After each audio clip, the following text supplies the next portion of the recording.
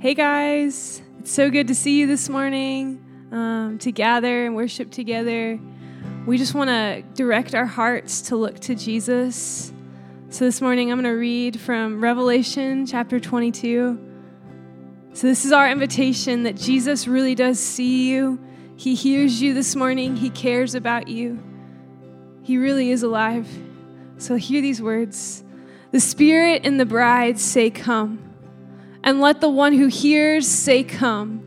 And let the one who is thirsty come. Let the one who desires take the water of life without price. So this morning, let's come to him, thirsty, ready to receive, and worship him.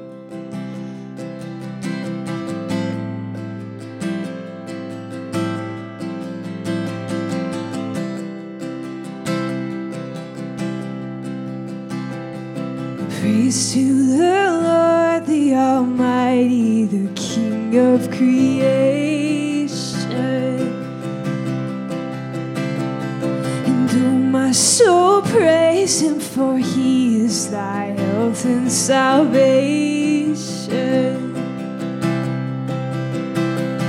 And all ye who hear, now to his temple draw near. Come join me in glad adoration.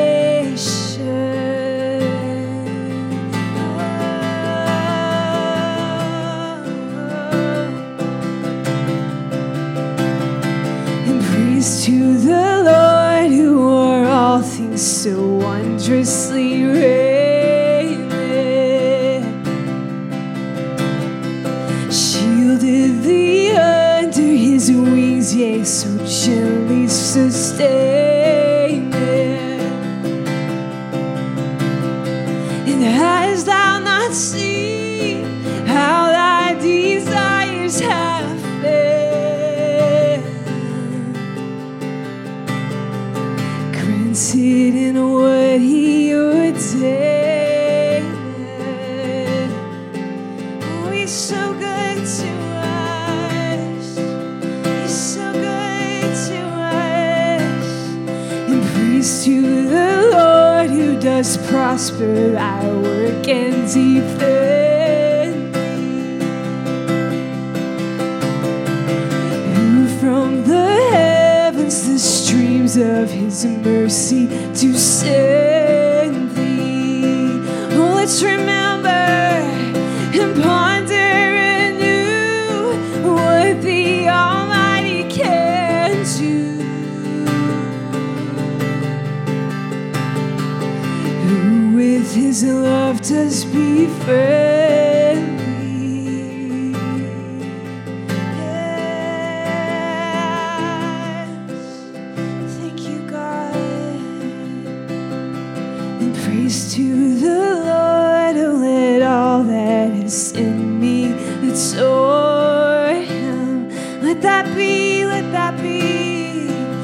Oh, that hath life and breath, come now with praises before him. Oh, and let the Amen sound from his people again.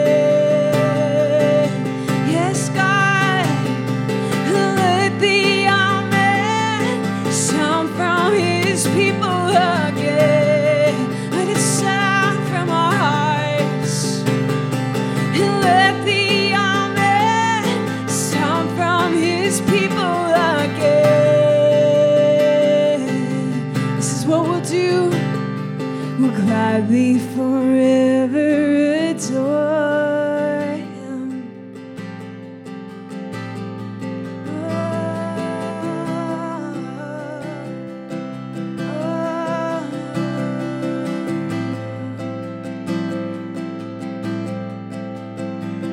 Amen. This morning, we really do. Just as we sing that, what a joy it is to worship him, to remember all that he's done for us. I just want to stop for a second and remember, let that sink in. It's really easy to rush through these songs, but man, let's just take a second And as a way to slow down and to remember him, we're going to confess our sins, to remember that we are people who needed a Savior. And once we confess, we'll receive his assurance to us. Just again, reminding our souls over and over again that he has paid the debt that we couldn't pay. So let's confess out loud together with our hearts as well as with our mouths. Have mercy on us, O God, according to your steadfast love, according to your abundant mercy. Blot out our transgressions. We confess we have done what is evil in your sight. We all, like sheep, have gone astray. Each of us has turned to our own way. But in repentance, we come to you and we cry out together, wash us thoroughly from our iniquities and cleanse us from our sins. Create in us a clean heart, O God, and renew a right spirit within us. Yes, God, do that. And friends, hear the great news of the gospel this morning. If you put your trust in Jesus as Lord and Savior, you can be assured that you have been washed whiter than snow. Your sins are remembered no more. He has removed your dead heart of stone and given you a heart of flesh, alive to follow him. He has put a new spirit in you and has promised never to cast you out of his presence. And he offers you unshakable joy from now into eternity, so that even in suffering you can rejoice. So with longing for his returning, let us earnestly pray this together. Let's say it. Search us, O God, and know our hearts. Test us and know our anxious thoughts. See if there is any offensive way in us, and lead us in the way everlasting. Amen. Let's sing this. We stand on the solid rock. It's on Christ the solid rock I stand. All other ground is sinking sand. All other ground is sinking sand. Yeah, let's say it again. It's on Christ the solid rock I stand. All other ground is sinking sand. All other ground is sinking sand.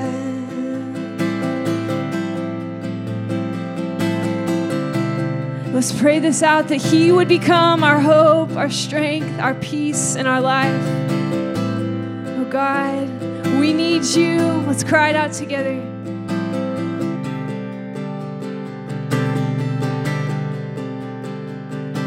And all my hope is in you.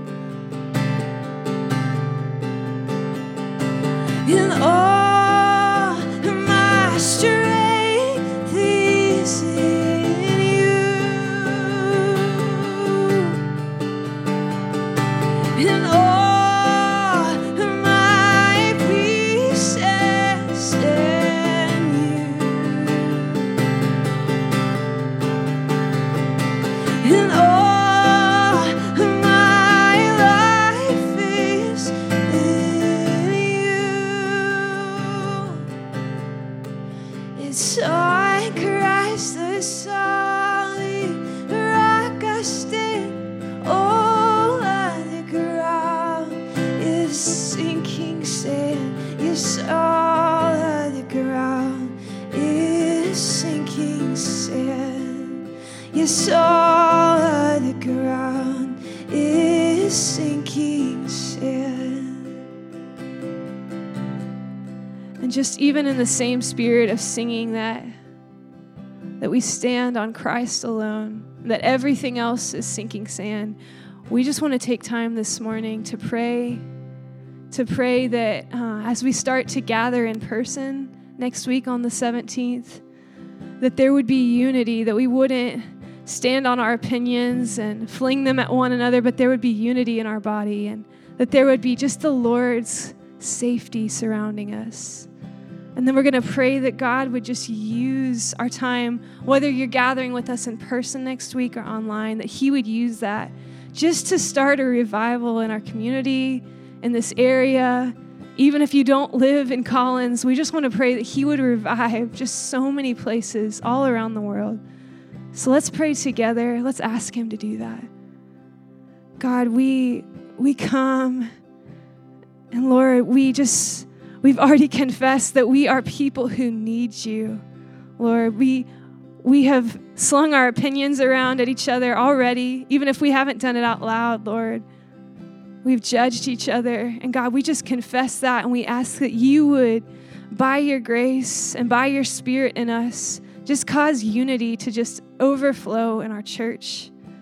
God, that we would live with each other in an understanding way, that we would just bless each other. God. And we just pray that as we feel just your leading to start gathering again in person, God, we pray that you would just protect us, God, that you would give us wisdom and discernment, Lord. If you want to change our plans, Lord, we just want to open our hands to that, Lord, and whatever you want to do, God.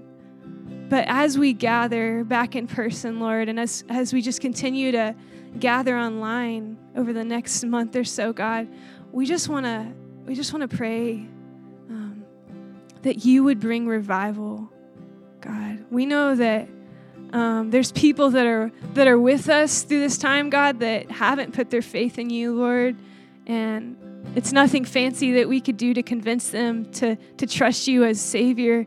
But Jesus, you alone, your Spirit can just bring about revival, bring about faith, Lord. So we just ask you that faith would just spring up, just like sprouts that are starting to spring up as the season is getting warmer, Lord. We just ask that same thing would happen in hearts right here in Collins, Lord, and the surrounding towns, even just across the world, Lord. As fear has risen in culture, Lord, we just want to ask that you would rise up and just be greater than our fears, Lord. That you would just lift up your name, that you would be lifted up as King of all, the only one who can save, the only hope that we can have. God, that's all those things, that's who you are. And Lord, we just lift that up, and we just ask you, make your name known, make it known here, make it known in our hearts, Lord. God, we love you, and we just ask that your kingdom would come. God, let your will be done here. It's in your name that we pray. Amen. Well, friends, it's really good to get to worship with you and just even remind my own heart, and I hope that your heart's been reminded of who our God is and just his nearness to us and what he's done in coming towards us. So in that same spirit, you might have already said hey in the chat, but if you haven't, I just want to encourage you to say good morning, to share where you're at and who you're with, and then in just a second, we're going to have the M Gardens come and do our announcement time. Good morning. My name's Gabe. And I'm Rebecca. We're joining you from Collins, Iowa with our family. This morning we've been worshiping the Lord with songs from our heart, and now we're going to continue to worship him through giving. We're not going to ask guests to give this morning if you don't want to, no pressure. But if consider yourself a part of this church and you feel it in your heart to give, we just ask that you do that. As Christians, we're called to give generously and sacrificially. True generosity doesn't come from our excess, it comes from our sacrificial hearts. And Jesus shows enthusiasm with a woman giving all that she has, a widow, in Luke 21, 1 through 4. And then I have a passage here to read. Luke 21, 1 through 4. Jesus looked up and saw the rich putting their gifts into the offering box, and he saw a poor widow put in 2 small copper coins. And he said, "Truly I tell you, this poor widow has put in more than all of them, for they all contributed out of their abundance, but she out of her poverty put in all she had to live on. I just love this because it really shows that it impressed Jesus that this woman did this, and enough for him to share it with his disciples. So it shows me that it's a big deal to him as well. We're seeing ways in our community as a church we can really step into caring about people physically and spiritually. You can give online. You'll see the links in the chat area, and also know you can continue to give physically. If you'd like to if you'd like to mail checks, you can find our address at the bottom of our website. Let's pray as we give this morning.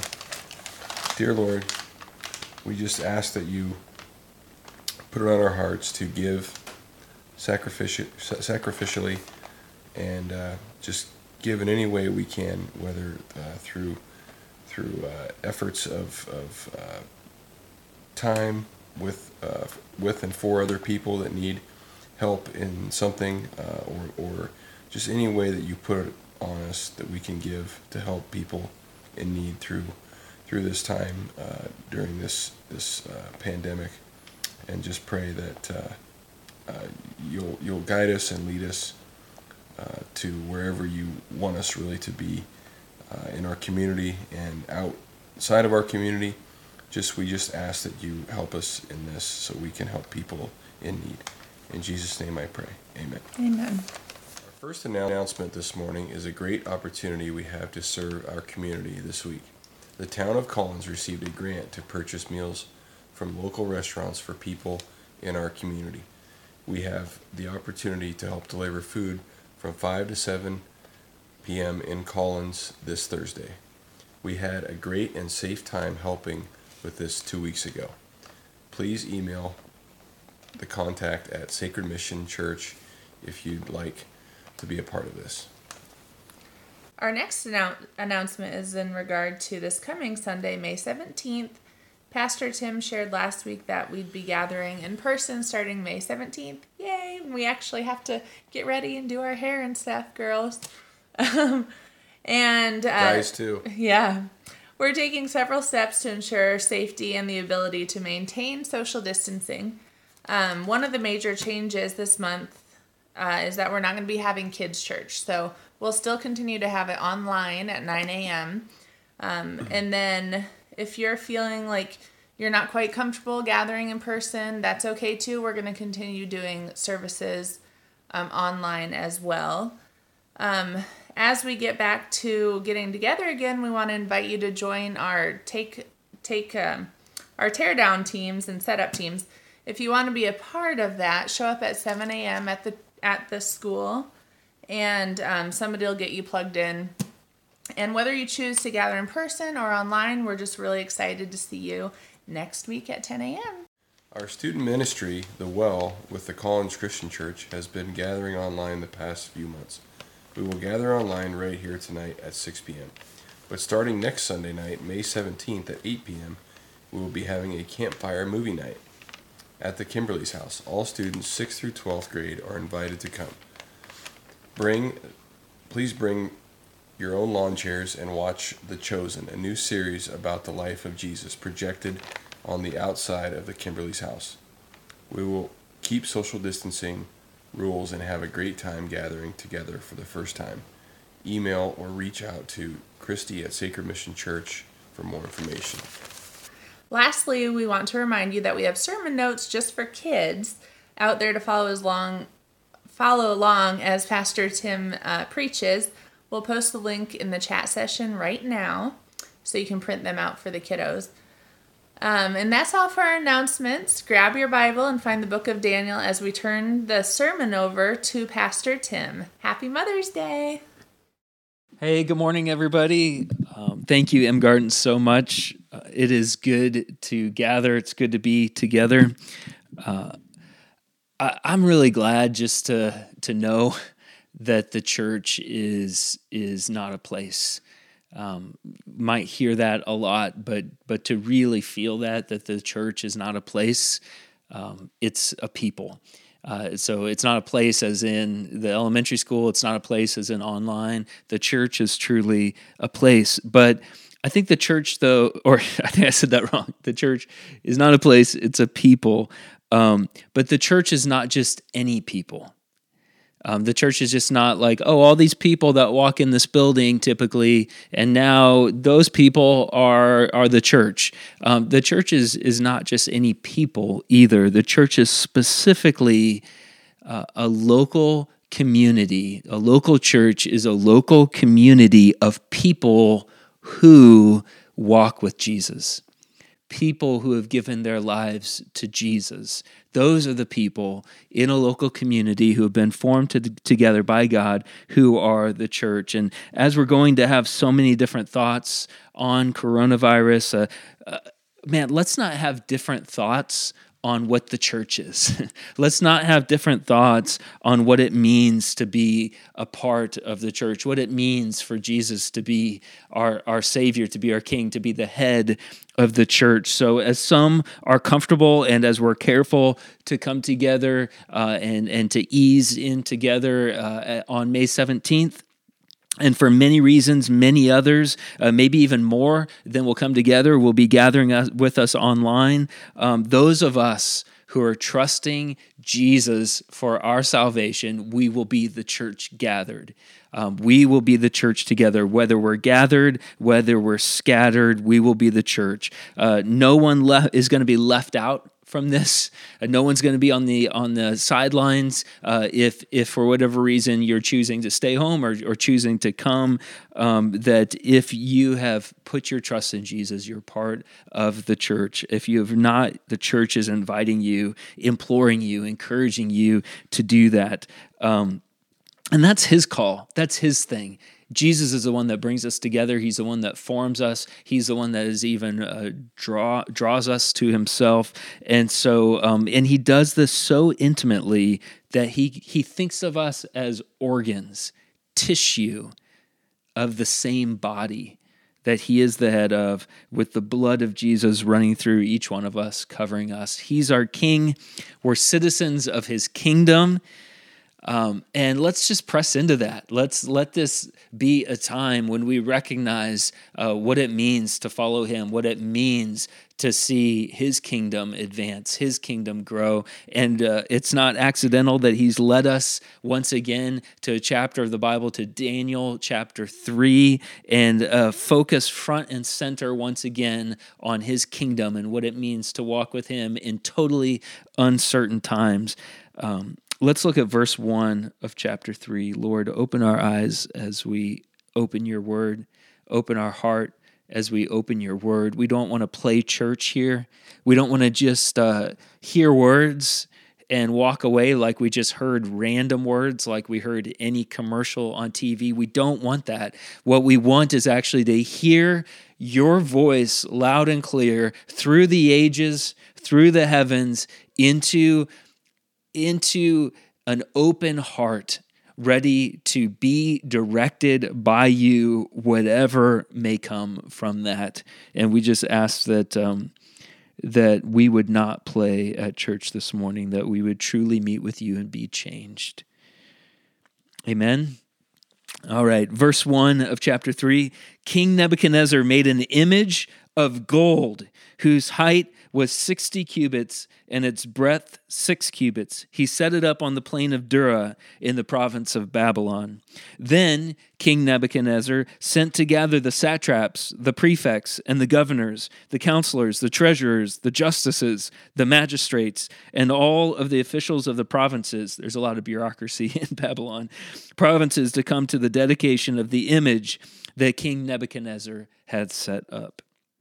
Then the satraps, the prefects, we're not going to leave anybody out of this list, because you just feel the bureaucracy as we're going through this in this chapter. But verse 3, then the satraps, the prefects, and the governors, the counselors, the treasurers, the justices, the magistrates, and all the officials of the provinces gathered for the dedication of the image that King Nebuchadnezzar had set up.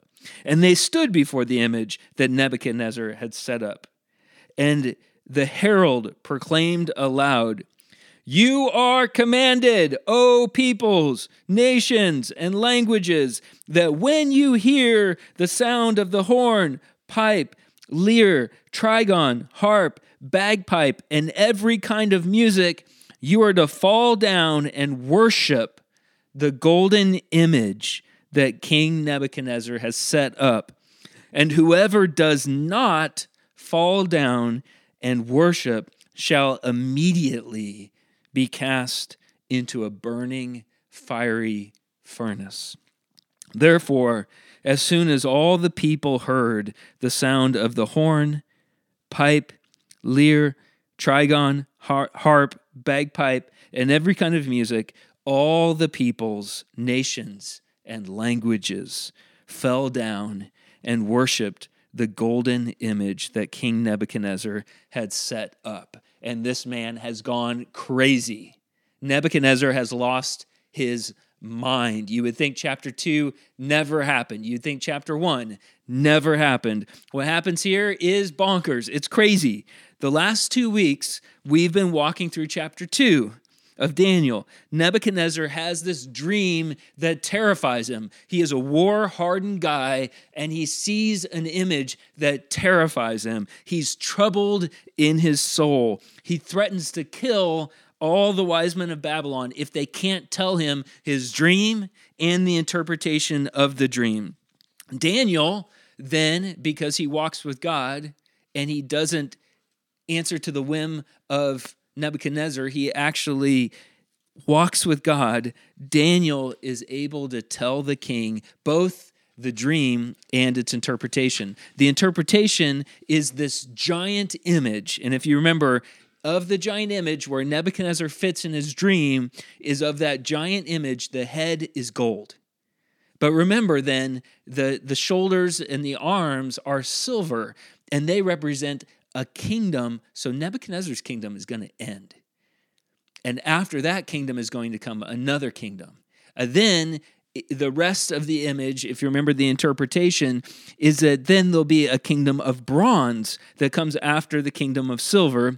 Then the legs and the feet are iron, and that represents the Roman Empire, which will come after these other three empires. But then the huge part of Nebuchadnezzar's dream in chapter 2 and Nebuchadnezzar's experience and the interpretation that Daniel looked eyeball to Nebuchadnezzar and told him about was how, that image was totally destroyed. That statue crumbled by a stone that came out from no human hand, and that stone struck the feet. The whole thing crumbled. You couldn't detect any of it. And then that stone became this kingdom that filled the entire earth and this king that will never end. That was God showing his might to Nebuchadnezzar. And Nebuchadnezzar here is still trying to make his life all about himself. So what's Nebuchadnezzar's next move on the heels of being told about this great kingdom and this great king? He thinks about himself. His next move is to build an entire statue, not just where the head is gold, but an entire statue where the whole thing is gold. It's all him and his kingdom and his awesomeness. And so he creates this whole statue, and it's over 10 stories tall. It's 90 feet tall. And I just for comparison, the Statue of Liberty is 151 feet tall. So this thing is nearing, it's not as big as the Statue of Liberty, but once again, the Statue of Liberty is not made of pure gold, right? So he's making this amazing, huge thing out of gold, and there's no silver in it.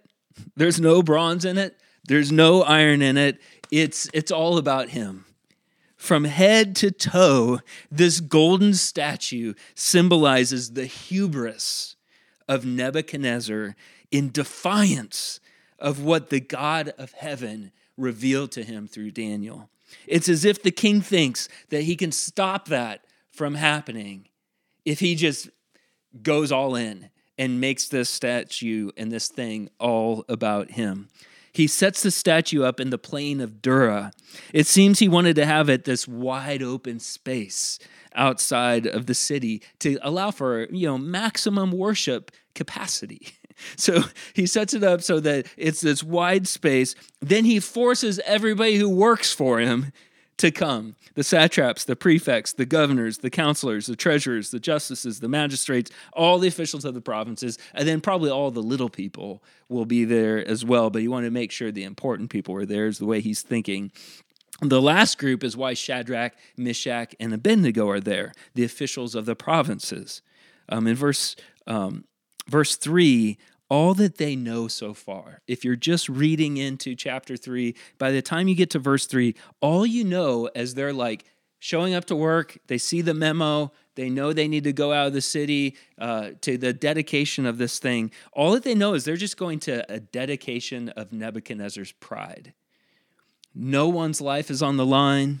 This is just kind of a corporate outing to see this gold statue and to dedicate this massive gold statue. It's not until everyone is already gathered together. They're in the plain of Dura. They're standing on the ground.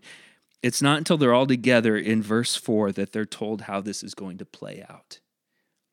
They had no time to think about this in advance. Verse 4 says, "And the herald proclaimed aloud, 'You are commanded, O peoples, nations, and languages, that when you hear the sound of the horn, pipe, lyra, trigon, harp, bagpipe, and every kind of music, you're to fall down and worship the golden image that King Nebuchadnezzar has set up.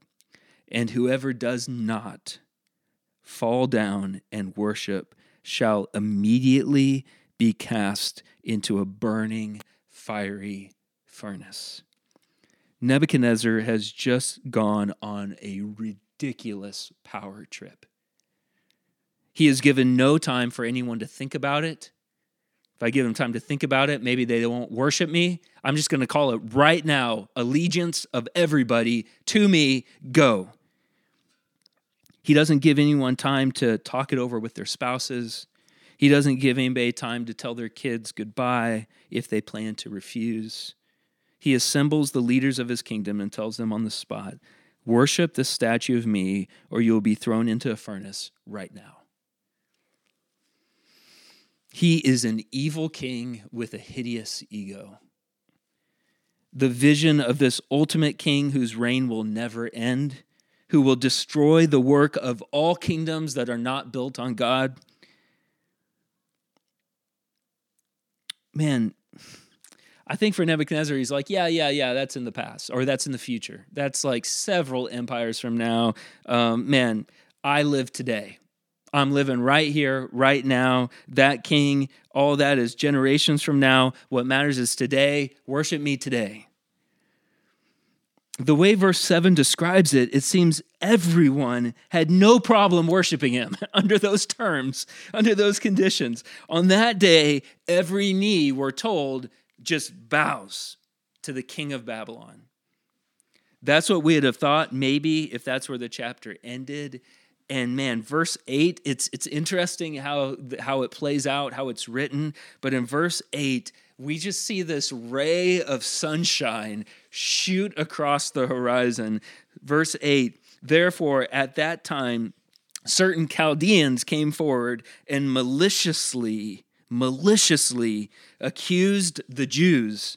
They declared to King Nebuchadnezzar, 'O king, live forever. You, O king, have made a decree that every man who hears the sound of the horn, pipe, lyre,'" they keep saying it, they keep saying the whole thing, "trigon, harp, bagpipe, and every kind of music shall fall down and worship the golden image." Verse 11, "And whoever does not fall down and worship shall be cast into a burning, fiery furnace." There are, hey king, we love you, we're only thinking about you here in verse 12. There are certain Jews whom you have appointed over the affairs of the province of Babylon. Shadrach, Meshach, and Abednego are their names, perhaps. These men, O king, pay no attention to you. They do not serve your gods or worship the golden image that you have set up. These Chaldeans, man, they're just good-hearted people. just trying to do the right thing, right? No. These people are furious that Nebuchadnezzar appointed these Jewish teenagers to such a high position. They were looking for any chance to stab them in the back, to take their jobs. The first thing they say to Nebuchadnezzar to just stroke his ego is a bold-faced lie. They say to him, "O king, live forever." That's a lie. He's not going to live forever. He's acting like he's going to live forever.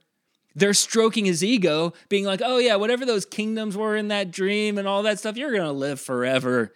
Don't worry about that," right? They're stroking his ego that he's going to live forever. And then they just approach this man, Nebuchadnezzar, who's acting like a fool. Of all the large crowds, it seems here in the text that that these were the only 3 people who didn't worship him. And man, they didn't worship him because the spot is taken for their worship. And they're not looking for anybody else to take that spot. They're not looking for anyone to take over the place of the center of their lives. The way that the Chaldeans speak about this in verses 11 and 12, you can tell that they're trying to set Nebuchadnezzar up, letting him know that he was the one that handpicked these guys, and that the guys that he handpicked, they worship a different king. How outrageous. Even though we know the whole reason he lifted them up was because they worshiped a different king and they heard from the God of heaven. These bloodthirsty Chaldeans with just evil running through their veins are pursuing these 3 young men, and they don't care what happens to them. Verse 13, then Nebuchadnezzar, in furious rage, commanded that Shadrach, Meshach, and Abednego be brought. So they brought these men before the king. Nebuchadnezzar answered and said to them, "Is it true, Shadrach, Meshach, and Abednego, that you do not serve my gods or worship the golden image that I have set up? Now, if you are ready when you hear the sound of the horn, pipe, lyra, trigon, harp, bagpipe, and every kind of music." What's it up with them keep saying all these things? "To fall down and worship the image that I have made, well and good." He's complimenting himself on the great image that he made that is well and good. "But," so he's enticing them as much, "but if you do not worship, you shall immediately be cast into a burning fiery furnace. And who is the God who will deliver you out of my hands?" This God, the true king, is 1,000,000 miles away from Nebuchadnezzar's head right now. Nebuchadnezzar is in a furious rage at these guys who only months before he was applauding for their devotion to the God of heaven. He is now so blinded by his pride. In verse 15, Nebuchadnezzar has the gall to demand their allegiance to him, to demand their worship. The whole image is gold. It's all him. It's all about him.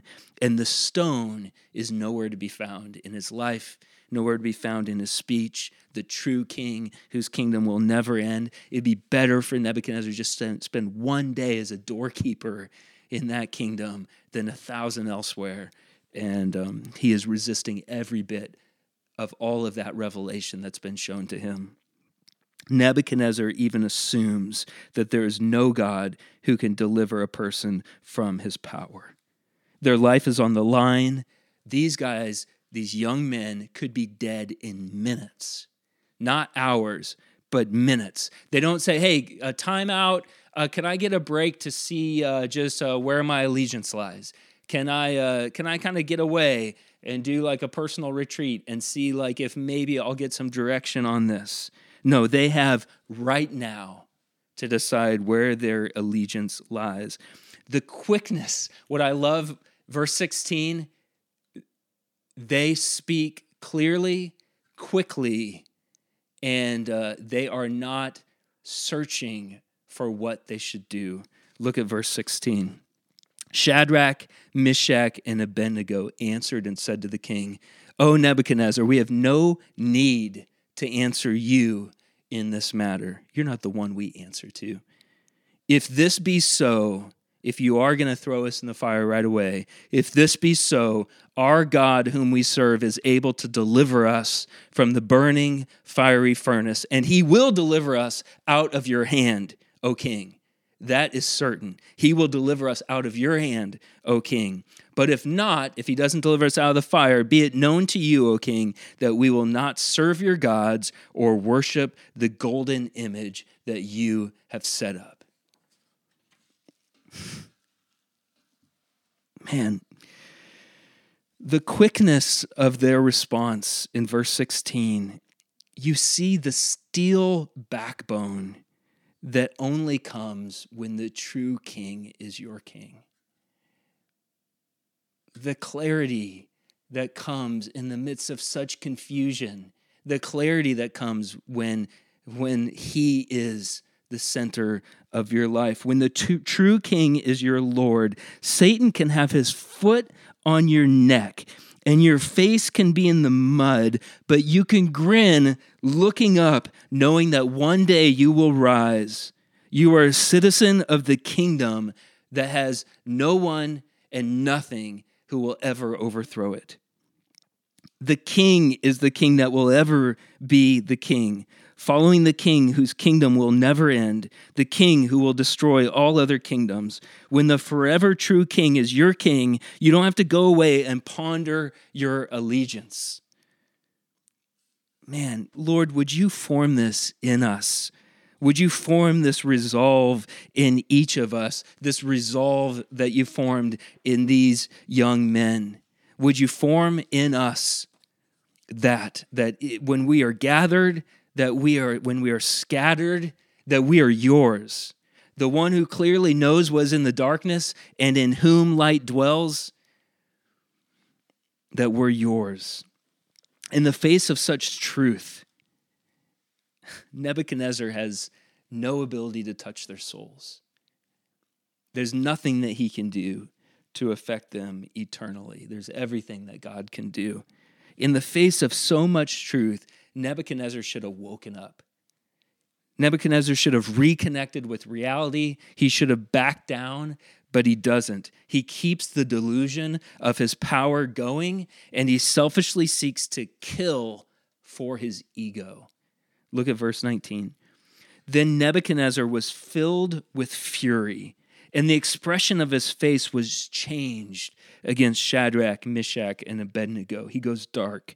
He ordered the furnace heated 7 times more than it was usually heated. And he ordered some of the mighty men of his army to bind Shadrach, Meshach, and Abednego and to cast them into the burning fiery furnace. Then these men were bound in their cloaks, their tunics, their hats, and their other garments, and they were thrown into the burning fiery furnace. Because the king's order was urgent and the furnace overheated, the flame of the fire killed those men who took up Shadrach, Meshach, and Abednego. And these 3 men, Shadrach, Meshach, and Abednego, fell bound into the burning fiery furnace.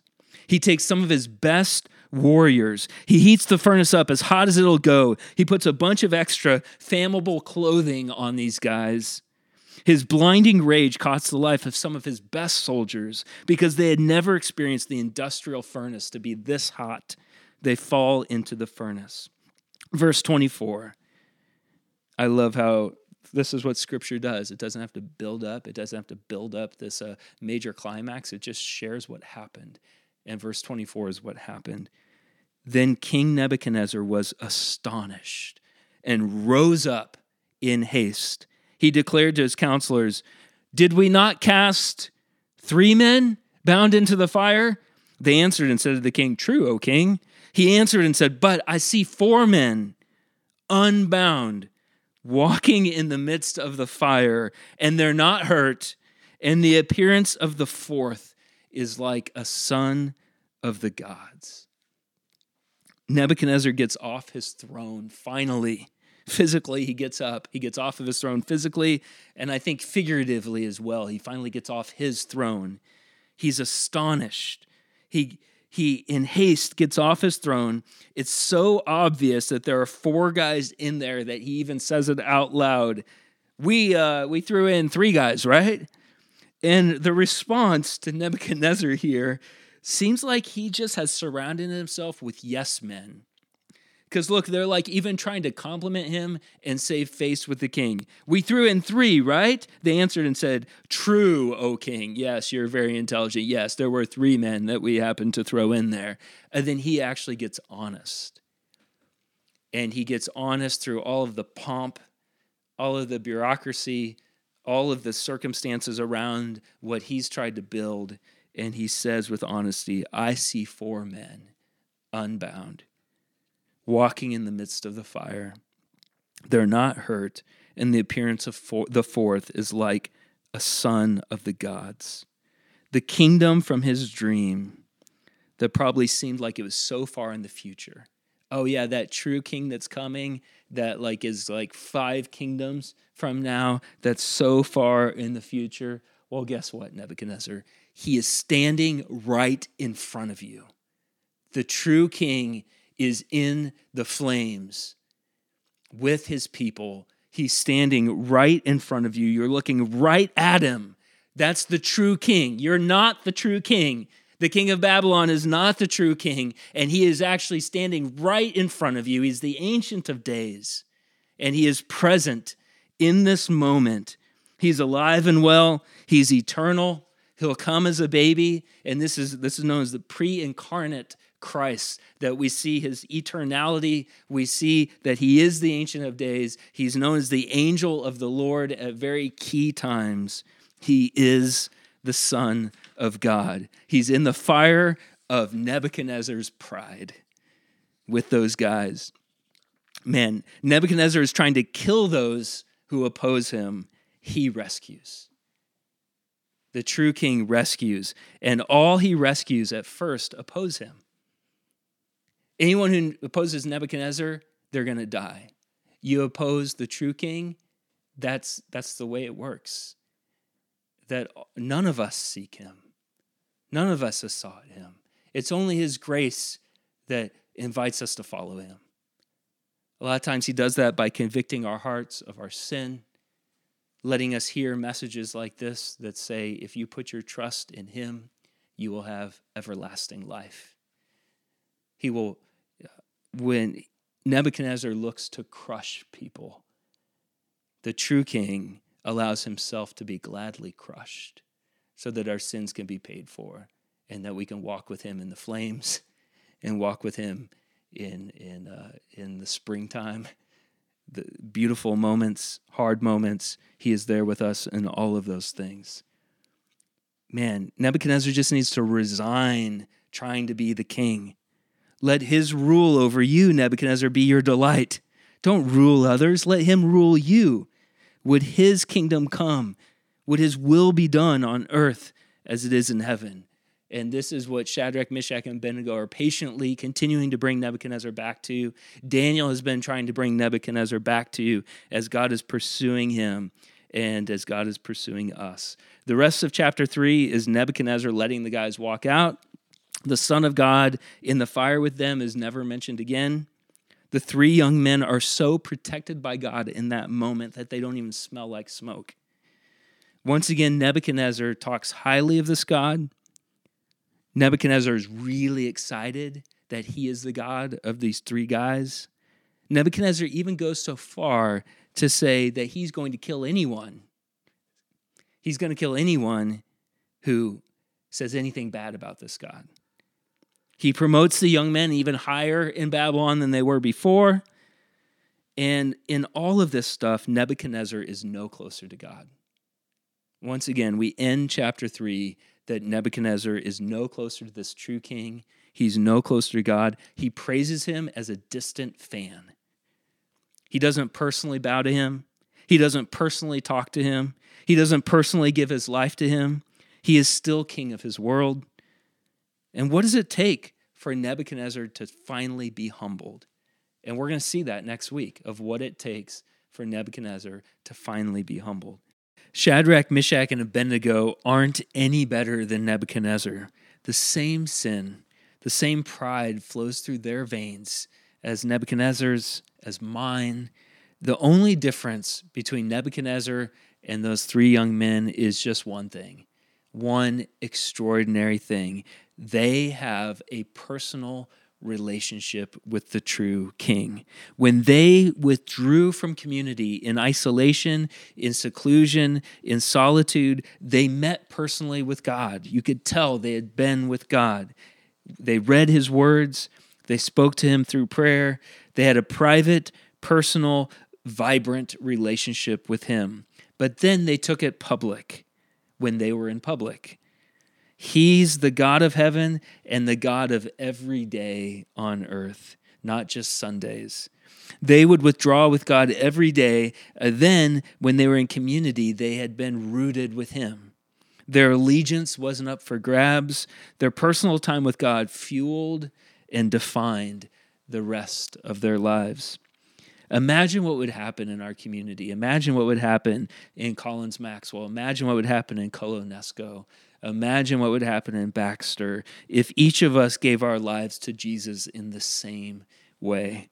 Imagine if being citizens of his kingdom fueled our lives more than the American dream. Daniel and his friends weren't terrible Babylonians. They actually served their community really well by representing reality. They cared enough for Nebuchadnezzar not to just be another one of his yes men. They stood for God so that Nebuchadnezzar one day could be able to stand before him too. What if each of us stepped more into the presence of this king? We fall on our knees so we can rise together and let him shine through us. Let's pray together, please. Lord, would we be a people more than ever who are about your kingdom, not ours? Would each of us have such a personal relationship with you where our hard hearts soften in your presence? You take over the reign of our lives. And would you give us a steel backbone to stand in the face of everything that is evil because you're our King? Amen. Amen. He's the one. Let's draw to him. If it's putting your faith in Jesus for the first time, if it's drawing to him just like they did, those three young men and Daniel, they would come to him over and over again. Let our hearts be melted. And I think it seems appropriate for us to wrap up this time. And I want to encourage you, if you're sitting down, to maybe stand up, or if you want to kneel. We haven't done this as an online church yet, but as a response to this one, as a response to this King, for us to worship together. So Chrissy's going to come and lead us to the true King.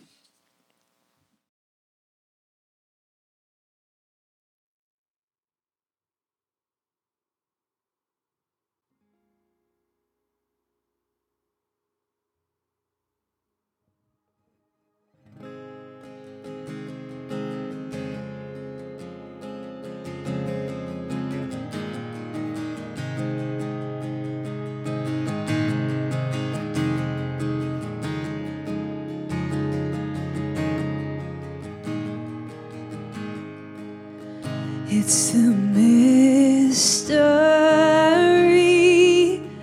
of this hope in me, how you hold the stars, yet you hold my heart. And one who's first and last, you wiped away my past, perfect royalty, made his home in me. And to the one who holds the stars, we lift you higher, we lift you higher. To the one who holds my heart, there is no other like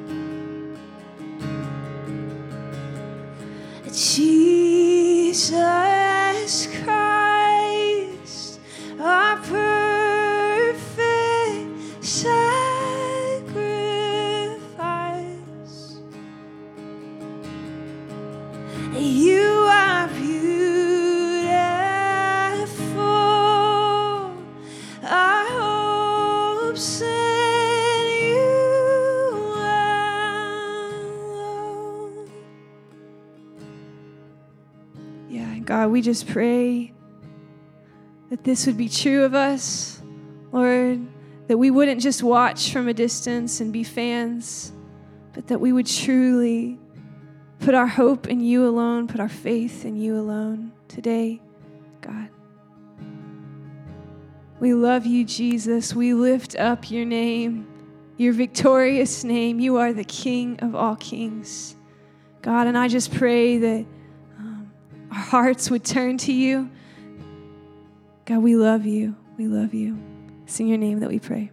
Amen.